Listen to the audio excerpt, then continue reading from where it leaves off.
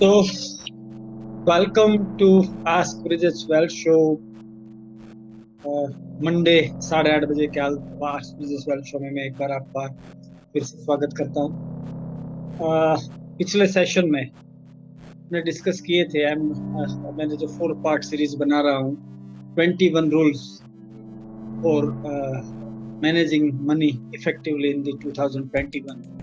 वैसे जो पहले 5 हमने पिछले सेशन में डिस्कस किए थे उसको मैं एक समराइज कर देता हूँ। You need to spend less than you earn, मतलब आपको जितने आपके पैसे आप कमा रहे हो उससे आपको कम यू नीड टू स्पेंड, ताकि आप उसके सेविंग करके आप अपनी फ्यूचर फाइनेंशियल गोल्स के लिए इन्वेस्ट कर पाओ।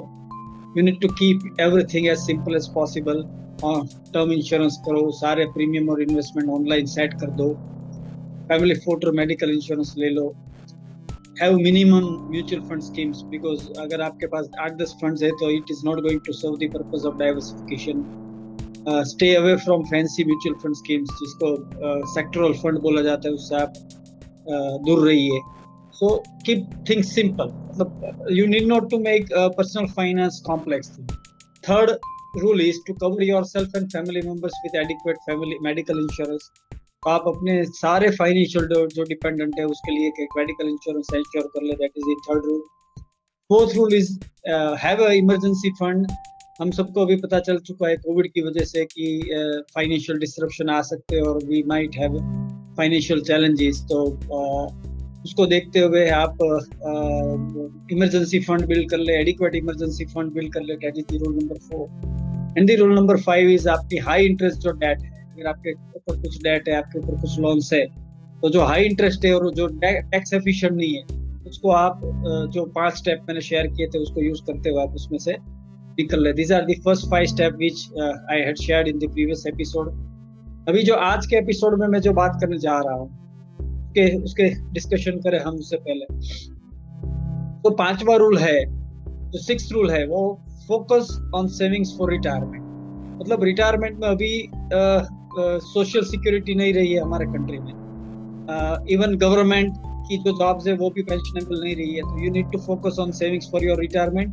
और आपको अपनी रिटायरमेंट की सेविंग्स के लिए आपको फ्यूचर के आपकी लाइफस्टाइल क्या जीना चाहते हैं, मतलब आज जो जी रहे वही लाइफस्टाइल आप जियोगे, वो आपको तय करना है. और उसकी लाइफस्टाइल के हिसाब से आपको इन्फ्लेशन को प्रोवाइड करना है और आपको उसी हिसाब से आपकी जो इन्वेस्टमेंट प्लान कर रहे हो आप, उस इन्वेस्टमेंट को आपको उसी हिसाब से प्लान करना पड़ेगा, ताकि आप अपनी जो रिटायरमेंट है उस टाइम पे आपके पास एडिक्वेट सेविंग्स हो, राइट.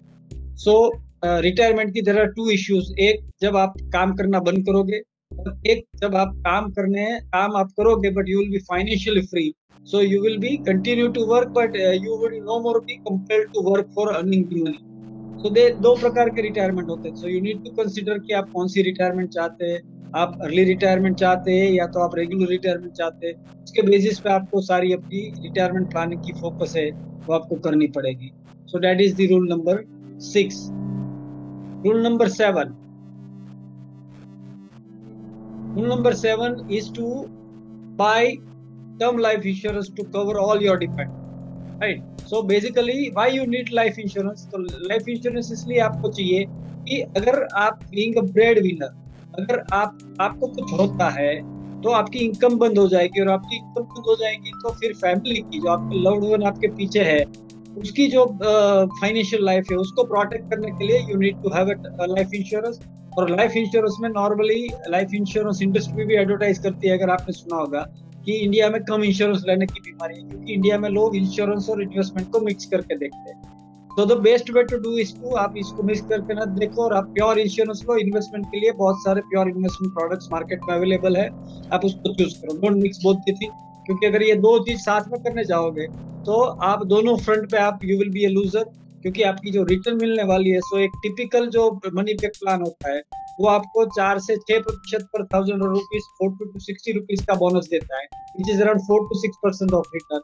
और अगर हम पिछले 20 साल की एवरेज इन्फ्लेशन ले ले तो वो 7.5% है, विच मीन्स आपकी रिटर्न नेगेटिव जा रही है. अब जो रिटर्न आपकी लाइफ इंश्योरेंस से आ रही है वो अपनी परचेसिंग पावर, आपके पैसे की परचेसिंग पावर आप लूज कर रहे हो, right, because it is not giving, in fact वो इन्फ्लेशन को भी इक्विवेलेंट रिटर्न नहीं दे रही, राइट. तो वो वहां पे भी आप लूज कर रहे हो। और अगर आप इंश्योरेंस में जाओ तो आपकी प्रीमियम चली जाती है इन्वेस्टमेंट के साइड पे, तो आपकी जो प्रीमियम होती है वो कम होती है, और उसकी वजह से मोर्टालिटी रेट कम होने की वजह से आपको इंश्योरेंस जो मिलती है वो कम मिल रही है। So you are losing on both the front, so you need to focus on having the pure life insurance. एक प्योर लाइफ इंश्योरेंस लेना आपके लिए बहुत ही एसेंशियल है, right. The next point is build a budget just for the process of building it right. तो आप एक अपना बजट बना लो, right.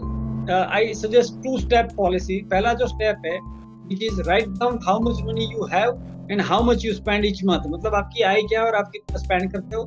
write down all the money you have and how much you spend on each of the expenses, right? This may be the hardest part of budgeting, क्योंकि लोगों को budget में ये लग रहा है कि आपकी जो फ्रीडम है वो चली जाती है। But let me tell you, जब आप बजटिंग करोगे और आपकी साथ में फाइनेंशियल प्रायोरिटीज अगर आपने क्लियर करके रखी होगी, तो सबसे बड़ी एडवांटेज आपकी ये होगी कि आपकी जो कैश फ्लो है वो आपकी खुद की फाइनेंशियल प्रायोरिटीज के हिसाब से जाएगी। तो आगे जाके initially you will have a problem, क्योंकि आपकी फाइनेंशियल प्रायोरिटीज तय नहीं थी। बट जैसे ही आपकी फाइनेंशियल प्रायोरिटी क्लियर हो जाएगी, मतलब आज आप क्या चाहते हो और फ्यूचर में क्या चाहते हो, और जब आपको कॉन्फिडेंस आने लगेगा बजटिंग प्रोसेस से कि मेरे पैसे वही जा रहे हैं जहाँ पे मेरी प्रायोरिटीज है, आज की प्रायोरिटी पे भी जा रहे हैं और मेरी फ्यूचर की प्रायोरिटीज पे जा रहे हैं, so you will feel freedom, right. So initially the process is painful, but over a longer period of time अगर आप ठीक से करोगे तो you will feel freedom, right. दूसरा आपको करना है, you need to list your monthly expenses and then फिर आप उसको हार्ड लुक दे दो कि वहां पे कौन से ऐसे एक्सपेंस है जो आपकी प्रायोरिटी के हिसाब से नहीं जा रहे। तो ये आपकी जो फाइनेंशियल गोल्स तय होगी और आप उसके हिसाब से अगर आप अपनी कैश फ्लो को मैनेज करोगे, बजट बना के करोगे, so you will be able to manage your cash flows. क्योंकि कैश फ्लो का मैं I always share with my clients and my in my training sessions कि जैसे पानी का बोला जाता है कि वो अपनी रास्ता ढूंढ लेता है, उसी तरीके से मनी के लिए भी ये बोला जा सकता है कि वो अपना रास्ता ढूंढ लेता है। So it is much better कि वो अपना रास्ता ढूंढ के आप नहीं चला जाए जहाँ आपकी प्रायोरिटी नहीं है। उससे तो बेहतर है कि आप उसको उस डायरेक्शन में डाइवर्ट करो जहाँ पे आपकी प्रायोरिटीज है। सो वो आप बजटिंग करोगे तभी आपको वो प्रायोरिटी आप उसको दे पाओगे जहाँ पे आपको भेजना है। रूल नंबर 9, आपको अगर आपकी monthly total cost of home ownership आपकी रेंटिंग से कम है, मतलब आपकी इंटरेस्ट मिला के, आपकी ईएमआई, सारी चीजें मिला के आपकी जो होम ओनरशिप की जो कॉस्ट आ रही है, अगर वो आपकी रेंटिंग से कम है, मतलब आप मार्केट में रेंट पे मकान लेने जा रहे हो उससे कम है, तभी आप अपनी घर खरीद। But when I am saying this is from the financial perspective, मतलब total financial practice perspective. But एक चीज ये भी होती है साथ में जब आप डिसीजन लो इसके बारे में, कि अगर if it is giving you the immense emotional value, क्योंकि खुद का घर है वो एक इमोशनल सिक्योरिटी देता है, तो अगर आपको वो सिक्योरिटी चाहिए तब ये फैक्टर आप कंसीडर मत करो। बट अगर purely from the prudent financial practice point of view देखा जाए, तो ये प्रैक्टिस आपकी रूल ये है कि rent unless your total monthly cost of home ownership is lower than renting. मतलब आपकी total cost of ownership renting से कम है, तब आप रेंट करो, आप मकान खरीदो मत। क्योंकि बहुत सारे ऐसे इन्वेस्टमेंट व्हीकल है जो आपको रेसिडेंशियल प्रॉपर्टी से अच्छा रिटर्न और अच्छा ग्रोथ दे सकते हैं, राइट। सो जैसे कि मैंने बताया कि अगर इमोशनल वैल्यू आप देखने जाओगे तो you are better off buying your own, but अगर फाइनेंशियल सेंस से देखोगे तो you might be better off renting the residential property. Now rule number 10, आप जब कार खरीदो तो आप उसको रिलायबिलिटी और फ्यूल एफिशिएंसी को देखते हुए खरीदो। हम सब यही खरीदते हैं कि वो उसकी जो स्टर्डीनेस है वो क्या है और वो आपको क्या फ्यूल एफिशिएंसी देती है, क्योंकि वो आपके पॉकेट पे कितना खर्चा देती है। सो ये 2 फैक्टर देख के आप अपनी कार को खरीदो। तो ये 5वां रूल है। सो आज मैंने ये जो दूसरा एपिसोड मैंने आज आपसे शेयर किया, तो मैंने 10 रूल आपको दे दिए हैं। सो बाकी के जो 11 रूल है वो मैं नेक्स्ट मंडे और उसके बाद मंडे की शो में मैं आपसे शेयर करूंगा। आई होप ये छोटी सी जो वीडियो मैंने आज आपसे शेयर की है वो आपके लिए यूजफुल रहेगी। अगर आपको कुछ क्वेश्चन है तो आप मुझसे पूछ सकते हैं। अगर इस तरह की फाइनेंशियल लिटरेसी आपको बढ़ानी है तो आप मेरी बहुत सारी ये चैनल्स है, जैसे कि फेसबुक पे आप जहाँ पे आप ये लाइव देख रहे हो प्लेनेट वेल्थ करके, ये वीडियो देख रहे हो, अगर आप बाद में देख रहे हो तो ये प्लेनेट वेल्थ करके मेरा पेज है, या तो फाइनेंशियल वेलबींग करके मेरा ग्रुप है, उससे आप जुड़ सकते हो। अगर आप YouTube पे जाके मुझसे जुड़ना चाहते हो तो I have got a YouTube channel financial freedom with Planet Wealth, वहां पे भी जाके इस तरीके की वैल्यूएबल फाइनेंशियल लिटरेसी कंटेंट आपको मिल जाएगी और you will be able to access that. अगर आपको अभी कुछ क्वेश्चन है तो आप नीचे कमेंट पूछ सकते हैं, और रैंडम कमेंट करने वाले को I will be sending a free financial planning Excel sheet. आप मुझे ट्विटर पे भी फॉलो कर सकते हो, my Twitter handle is financially yours. और आप मेरे पॉडकास्ट भी सुन सकते हो, anchor.fm पे भी है, और बाकी सारे जो पॉडकास्ट प्लेटफॉर्म हैं वहां पे भी मेरी पॉडकास्ट चल रही है, financial freedom with Planet Wealth.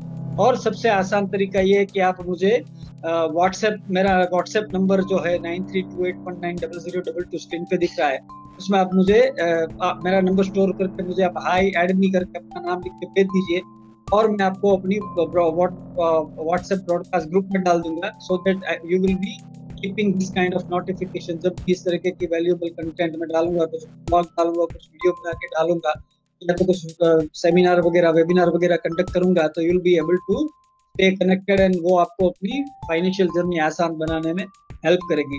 So I hope ये आस्क ब्रिजेश वेल्थ शो की ये जो आज की एपिसोड है वो आपको यूजफुल रही होगी।